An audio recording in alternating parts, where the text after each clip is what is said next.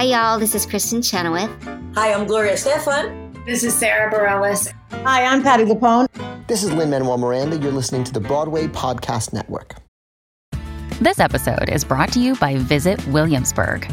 In Williamsburg, Virginia, there's never too much of a good thing. Whether you're a foodie, a golfer, a history buff, a shopaholic, an outdoor enthusiast, or a thrill seeker, you'll find what you came for here and more.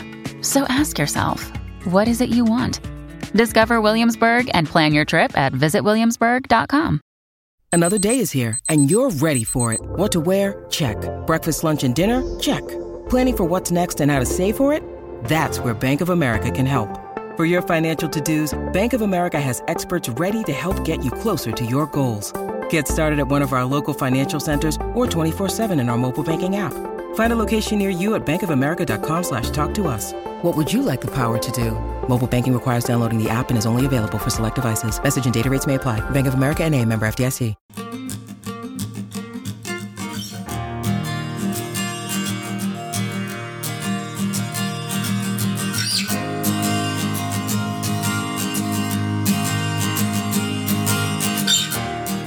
Hi, John Schwab here from Curtain Call, and welcome to episode 161 of the Curtain Call podcast. I hope everyone is staying safe as we slowly begin to unwind ourselves and start to explore life amongst people again, hitting those theaters, cinemas, and any live events that you possibly can. On the website of things, Matt and I aren't sitting by idly either. For those of you who are theater, entertainment, and live events professionals, head on over to curtaincallonline.com and check out our new platform. I think you'll agree it's the one you've been needing and waiting for far too long. So sign up, build out your profile, start getting found for work. But now, for this week's guests, and we have a few of them. As theater opens up, as previously mentioned, especially after an Edinburgh Fringe Festival, we are bound to start getting some shows that pop up in London, bringing some of the best new writing from the festival down south. And a couple of weeks ago, I was having lunch with the head of Durham Student Theatre, Kate Barton, when she told me about a play she had written and directed that was taken up to Edinburgh to play at the Pleasance. Now, look, I knew it was going to be a special play. The Pleasance is one of those theaters that everybody would love to play during the Fringe, and they always return good value and have great shows there. But when Kate started talking about her play, Screen 9, I was instantly hooked. Being an American, gun violence is something that you always hear about. It's constantly on the news. But it surprised me, if I'm honest, that an English writer-director was going to take on this tragedy that made worldwide news. And that incident that it deals with is in July 2012 when a gunman opened fire on a cinema audience that had just sat down to watch a midnight screening of The Dark Knight Rises in Aurora, Colorado. Now, this verbatim piece garnered fantastic reviews at the Fringe, with the stage calling it overwhelmingly intense, The Guardian a vivid verbatim play, and Theatre Scotland giving it 5 stars, saying, Screen 9 might just be the highlight of the Fringe. Not bad. Now, I got to Zoom with Kate, 2 of her actors, Hannah Shunk Hawkins and David Austin Barnes, as well as original designer Matthew Jennings, and had them take me through the journey of the play so far, and how they're looking forward to their run at the Pleasance Theatre here in London. Have a listen. My name is Kate Barton. I'm the writer and director of Screen 9. I'm Matthew Jennings. I'm the original designer for the play. My name is Hannah Shunk Hawkins, and I play the role of Mary. And I am David Austin Barnes, and I play the role of Alex in Screen 9. A couple of us are in London, a couple of you are in New York, and it's wonderful. It's wonderful. I love this global industry. But what we'll do is a little origin story with Kate. And can you please tell me, in the first instance, what inspired this play and how you've got to this point? Yeah, Screen 9. It's hard to say where it even started from, to be honest. There were so many features and amalgamations that formed in my brain in order to kind of start coming up with the concept. It might be funny for many of your listeners, perhaps listening to a show that's so about America with a very British accented writer. So we're used to you guys taking all our jobs anyway, so it's cool. Yeah, I mean, it's a production that was written as a love to American cinema, as a love letter to American comic book fans and Marvel universes and Dark Knight Rises universes, and all things comics, books, and exciting fantasy and things, as well as being a very journalistic perspective on something international, and about a crisis that I think in the UK in particular, we don't have knowledge about, and we make a lot of assumptions about. And a conversation I wanted to have across the pond, and to kind of bring everyone into the conversation, but also really have it in a really exciting and more human way, especially when we start thinking about gun violence, which I think can be so easily sensationalized either way. And it then just polarizes it in a really big way. So it came about really from lots of conversations, some on the floor at 3 a.m. with my flatmates at university, and as well from visiting America myself for part of a different theatre production where we were in Brooklyn, and we were going to go to a house party, and we narrowly missed actually a drive-by shooting that took place later that night at that party, which was a crazy coincidence and a horrible near miss. And it made me realize that, you know, as someone just traveling to America, actually how prevalent this is, that was actually considered to be not unusual. Yeah. So I kind of wanted to tell the story of the love of cinema and the really real impact that guns can have on communities. And specifically, we're talking about the screening. Was it The Dark Knight Rises? Was it which Batman movie was it? It was the Batman Rises, which is the third in the trilogy. Right. And it was the premiere on the 20th of July, 2012. The shooting took place in a cinema in Colorado, specifically in Aurora, which is a small town just outside of Denver. And it was a horrendous incident of an individual walking into a cinema and just completely opening fire to the crowd. And this is their story. This isn't the shooter's story. It's very much flipping it, because you can easily Google this event and find out about who they were and what they did, but it's not that. It's very much what happened next to the real people who were there that day. And if I can throw it over to Hannah and David, you know, how did you guys get involved? How did you come across it? What did you think as well of that British perspective? Because it sounds to me like, I think I always tell my sons, no one ever learns anything while speaking.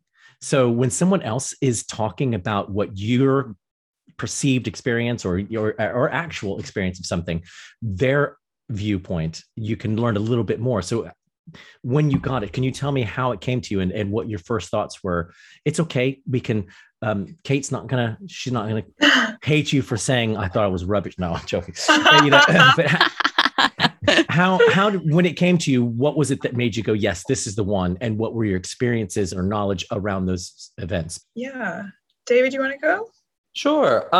So I actually remember when this happened. I was in high school, and I remember it happening. And I think that it's been really interesting to then kind of like delve into the world of this play and the event and everything, almost 10 years later, and kind of see how the perspective from an outside point of view, from a British point of view, is actually, well, it is taking into account like all of the ups and downs from the event and kind of from the conversation in general. I think that like, because it is verbatim and because you're getting the real words from the survivors and from their families and everything, it was a lot actually the first time reading it.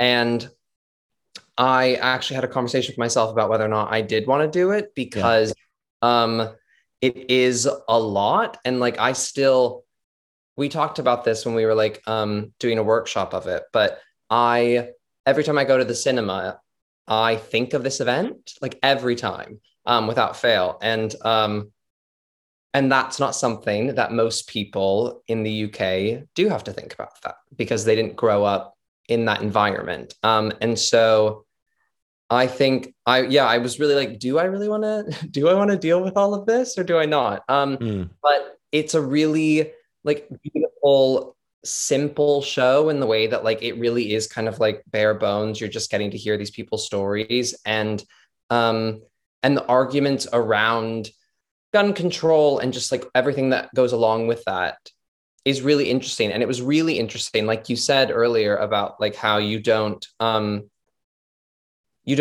by speaking or something like that.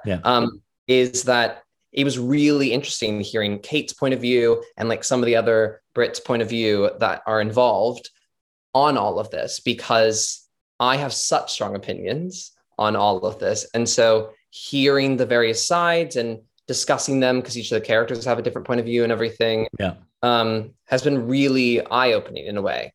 It's been interesting to like watch all of this happen and like watch the learning happen through their eyes, if that makes sense. Yeah. The other co-founder of Piccolo Theater, his name is George Rextrew.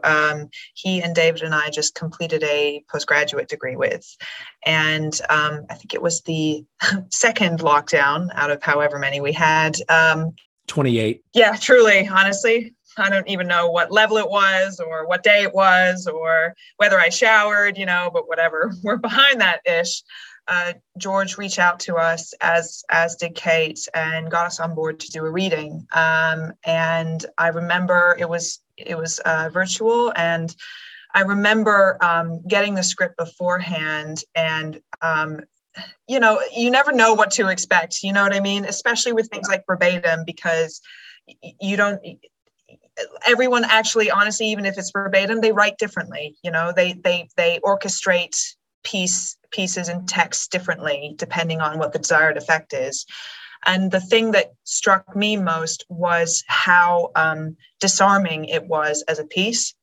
And it was not sensationalized. It was not on the nose in any way. It was very much about how a community responds to tragedy and how tragedy is collectively shared in all of the tiny moments of life, rather than it being just so event-based and so kind of like, violent and kind of immediate in lots of its sort of, in lots of the ways it affects audience. It was like the bits that really, like I said, felt like they disarmed me and really let me into the story were the pieces around, a victim's car and like the particular sticker they had on the back, or what smells are triggering to them, or what they were doing that day. Like one of them was going to meet her boyfriend's parents for the first time, just everything like that. And it was so human. Yeah, it was very human. And that for me was the reason of like, oh, I really want to be in service of this writer and this story, put my skills to it, because I felt like it was bigger and in service of something bigger than just, we're just going to talk about a violent event that happened and become one of the masses of statistics or numbers or, sort of like shock value pieces that surround tragedy right now. Yeah, I think that's a really good point. And it's interesting. This piece was written as a couple of early drafts and it's had a couple of like early readings, but it's taken on a different life. Now we are working in partnership with Survivors Empowered. Survivors Empowered are a gun control advocacy group in America. The founders are Sandy and Lonnie Phillips, and they lost their daughter Jessica in this event. And, these were just wonderful parents who just one day had their life completely torn from under them. And just, incredibly one day the world shifted for them. And ever since then, they have become these amazing spokespeople, these true advocates. And as a show as well, it's kind of written to raise awareness for what they do as well, and to start the conversation about gun control and about better preventative measures as well, to kind of go back to the States as well, and to kind of really invite everyone back into this conversation about people rather than about guns as well, and about shooters, but not about violence in a weird way, and about the communities. That makes total sense, Kate. And Matthew, I'm going to get to you. Don't worry, we're going to talk about the design in a while. I'd like to, because we're going to get to the next phase of the production's life, of the piece's life, and that is,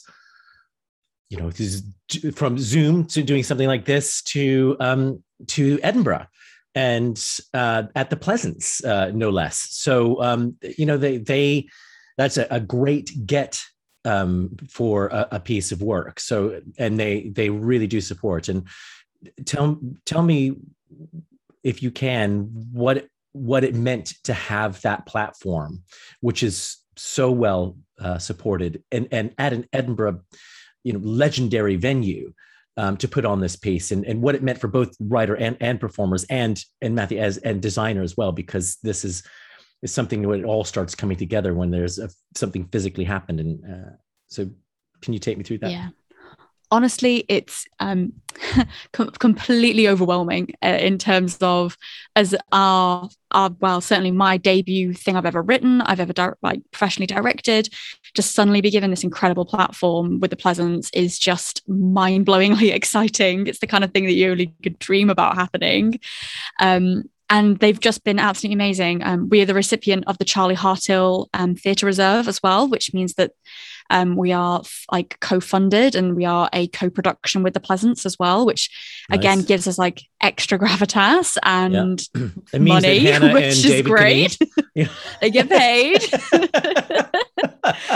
And in the year of COVID, I mean, we needed that. I don't think we could have done a premiere of a bit of a risky show. I mean, it's not a comedy at all, and it's a hard show to watch. So to be able to have that support, that backing, that marketing, and that belief meant everything to us to be able to be there in Edinburgh. And throughout the pandemic and all the uncertainties of will they, won't they, it was like a relationship at one point. But the romance worked out beautifully in the end. Nice. And the actors as well. So Hannah and David, were you aware? I mean, in your experiences in London and the Edinburgh Festival, you're aware that was the place, really one of the places that you want to be? Yeah, I mean, it was all kind of there were sort of whispers of it happening and then maybe not happening. We did, a couple reading and development weeks, and then it was we were going to have a season in London. And then as soon as the season in London got confirmed, it was and 4 weeks up north. How do you feel about that?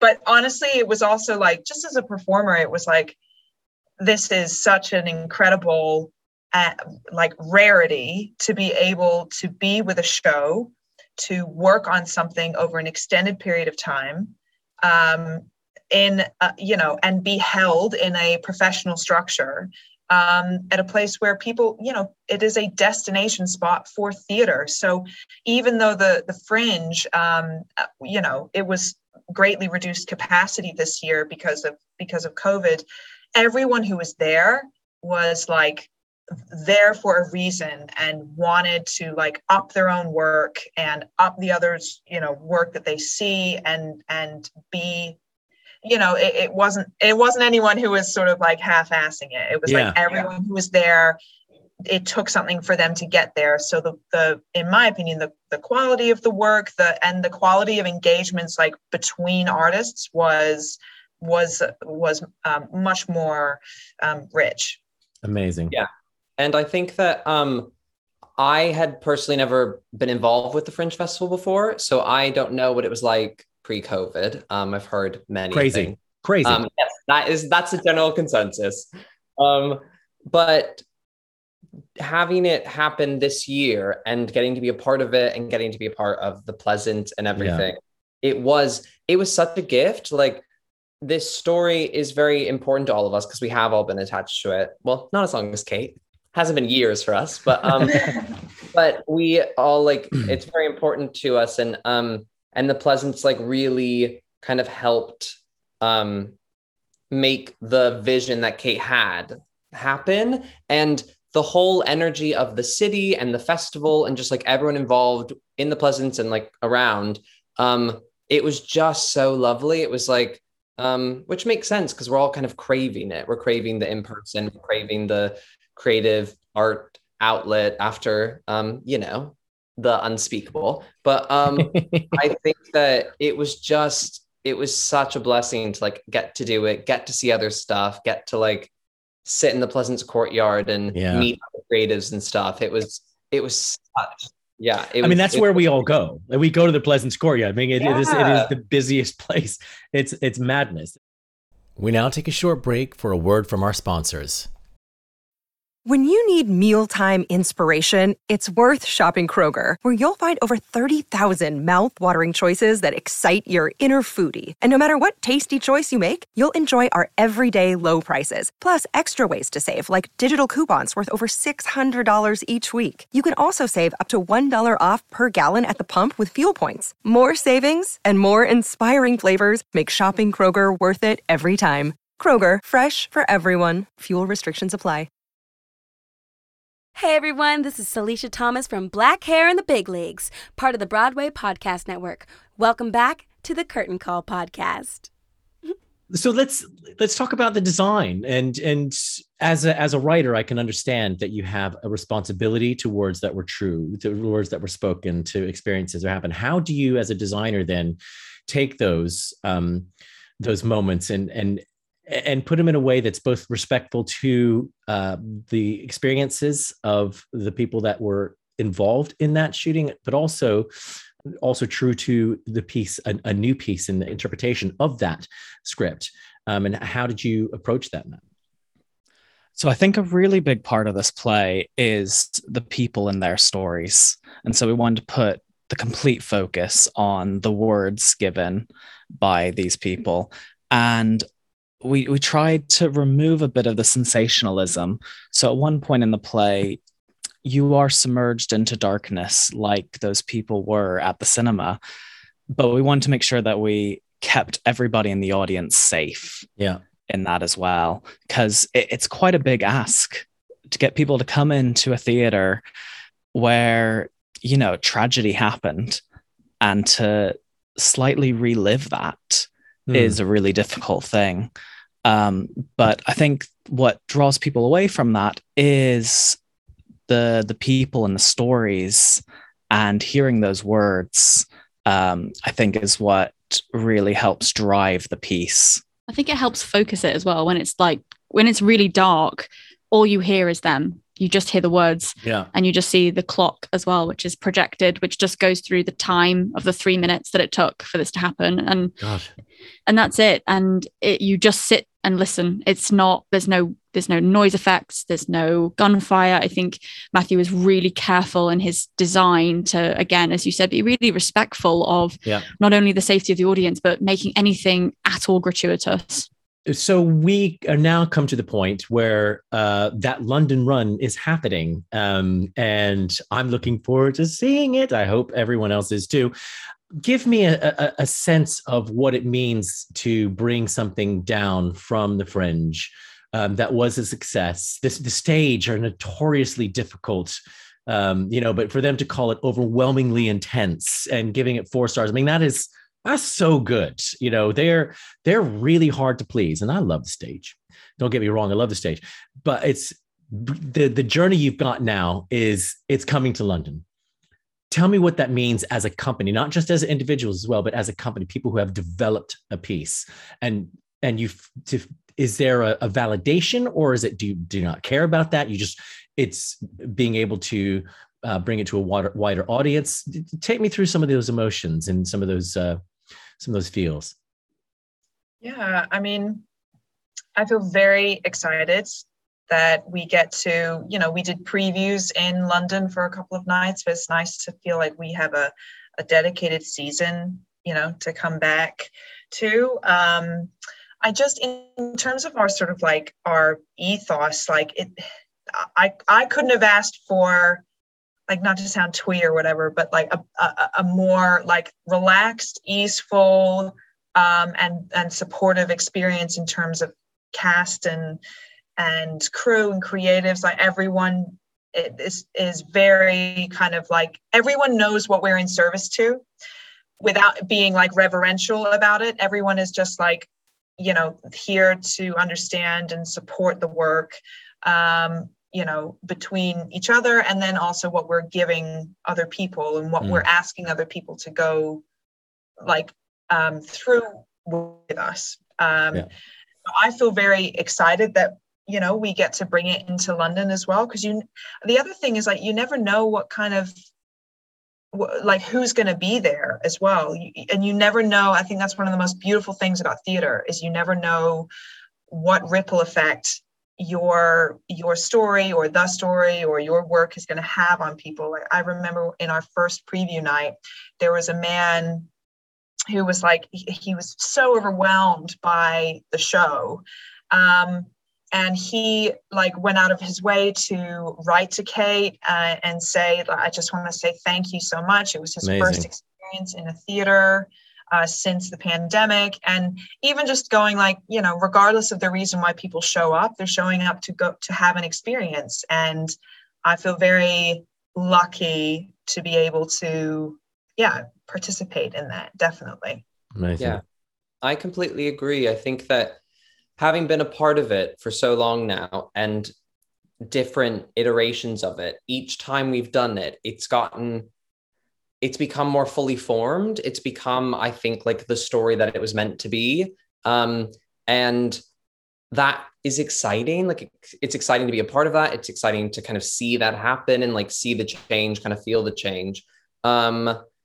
And I think, likewise, after, the year that we've all had and everything, getting to do theater in general is unbelievable. Yeah. But getting to do this show, which we all care a lot about, for more people in a new setting that, again, could spark conversation or they just, have a nice hour at a theater. It's just nice. And I think because the story is different to a lot of the work that we've done as actors, for instance, since it's based on a real thing and we're not playing real people, we're playing a conglomeration of a few people. It's it's not one individual person, but because these are real stories and everything, it also gets all of the ego out of the way. So it's not about whether or not we're giving a good performance or blah, blah, blah, blah, blah. It's about kind of telling this story and seeing how it lands on the given night. And that is really exciting to do in, London, which is the theater capital of the world, in my opinion. So, yeah. It is in everybody's opinion. Yeah. Well, there you go. No, it's completely mental. Couldn't have hoped for a more gracious reaction for everyone who saw it in Edinburgh. It's been really important for people to, I think, hear the story, and it's touched a lot of people, and that's really moving. And I think, as everyone said, it's creating that dialogue and it's creating that platform for survivors, and it's changing the conversation, and that's really exciting. And London's a massive international city, and it's an international story, so it's going to be a treat to take it down, I think. I always like to ask people, the guests, that when they're putting on a new show, what would you like the audience to go away with? What is kind of a success in that sense of a show? I think the big thing for me is this removing of a polarizing barrier between the politicizing of gun violence and hopefully hearing these stories of real people and real lives that were affected can break some of those down and hopefully open up conversations on a more personal level of what's the change that we can do to make a difference. Yeah. I think some people come out of it almost angry as well, almost I can't believe this is still happening, and I can't believe that this is still. So there is a bit of a call to action, I would say, as well, as an audience member, to come out of it and think about what we can do as humans in this world and work more collaboratively together to have these conversations and talk to your parents and talk to your family and talk to your friends and really widen it as a discussion, I think. I would say if there was a success for me, it would be someone going out and calling their mom and telling their mom that they love them. Like Yeah. I haven't seen my family because of the pandemic for like nearly 2 years. Yeah.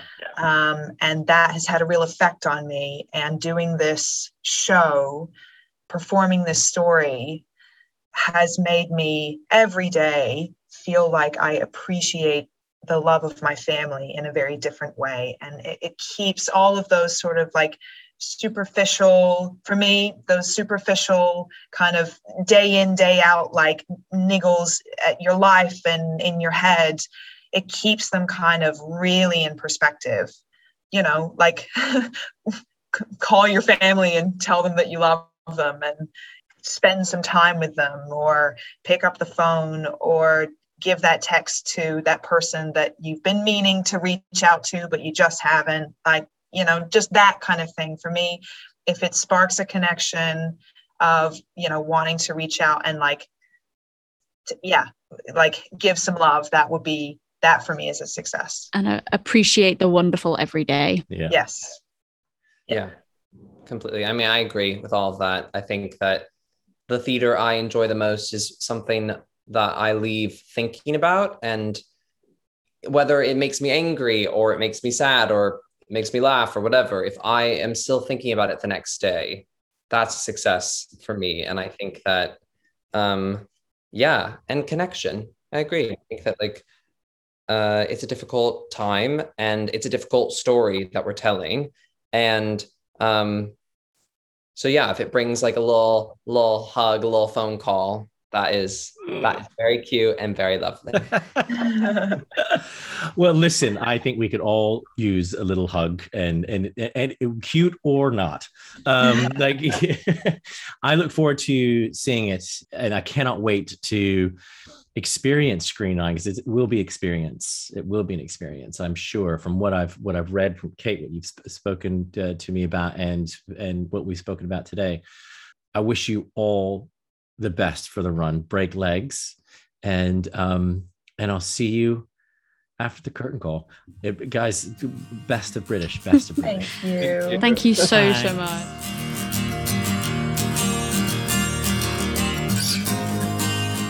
Playwright Kate Barton, actors Hannah Shunk Hawkins and David Austin Barnes, and designer Matthew Jennings there. Now, before I go, just a few housekeeping bits. Quick reminder that you can download and subscribe to the podcast from the Apple Podcast app or from iTunes. That way your feed will be automatically updated when we release podcasts. But you can also listen to us on many other podcast streaming services such as Stitcher, Google, iHeartRadio, all those lovely things. Spotify. Please rate and review our podcast, please, if you have a spare 30 seconds, and help us reach more theater lovers out there around the globe. You can follow us on all the socials, Twitter, Instagram, and Facebook at Curtain Call, and you can follow me personally at John Schwab. Both of those are all lowercase and no spaces. We'd love to hear from you if you have any suggestions or feedback for the podcast. Get in touch with us via any of the social media platforms I just mentioned, or write to me personally at john@curtaincallonline.com. Don't forget, sign up for a free profile in Curtain Call if you are a theater, live events, or entertainment professional at curtaincallonline.com. We've just launched a new platform. It's partly funded by Innovate UK to help get our industries back to work. So it doesn't matter where you live in the world. Sign up for a free profile. Just, do it. It just leaves me to say a huge thank you to Kate, Hannah, David, and Matthew for taking the time to chat with me about their play Screen 9. If you want to attend, you can find tickets at the Pleasance's website, which is pleasance.co.uk, and that run starts on the 12th of October. I'll put the links in the show notes. Thank you to Shure Microphones for continuing to be our equipment sponsor for this podcast. And a huge thank you to the incredibly talented and extremely upbeat Celicia Thomas. I say it every week, and it makes me smile. I wish you guys could see her on our podcast, Broadway Podcast Network meetings. They are brilliant. If you haven't checked out our podcast, it's time to go over to the Broadway Podcast Network website and do just that. Lastly, a big thank you to all of you who tune in regularly to this podcast. Without you, we wouldn't be here. Thank you so much. I look forward to bringing you even more episodes.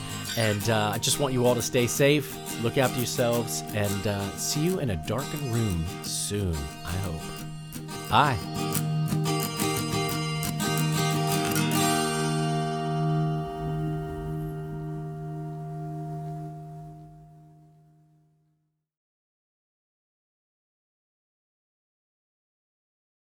Have you ever wondered how your favorite performer actually feels? Well, here's your chance. Welcome to The Quiet Part Out Loud with me, Bobby Steggert, Broadway actor and now a therapist to a whole host of Broadway creatives. Part interview, part therapy, this is not your typical podcast. We'll go right to the heart of things with some of your favorite artists, what they still struggle with, what lessons they've learned, what they haven't figured out yet. There's enormous power in saying the quiet part out loud. Are you listening?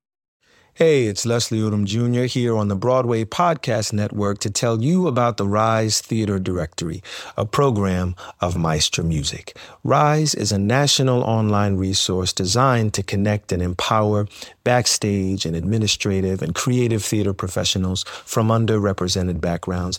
If you work or aspire to work in the theater community, this can help you find your next project. And if you hire theater professionals, search the Rise Theater Directory to find your next team. Create your profile now and get more information by visiting risetheater.org. That's theater with an RERISETHEATRE.org, because only together we rise.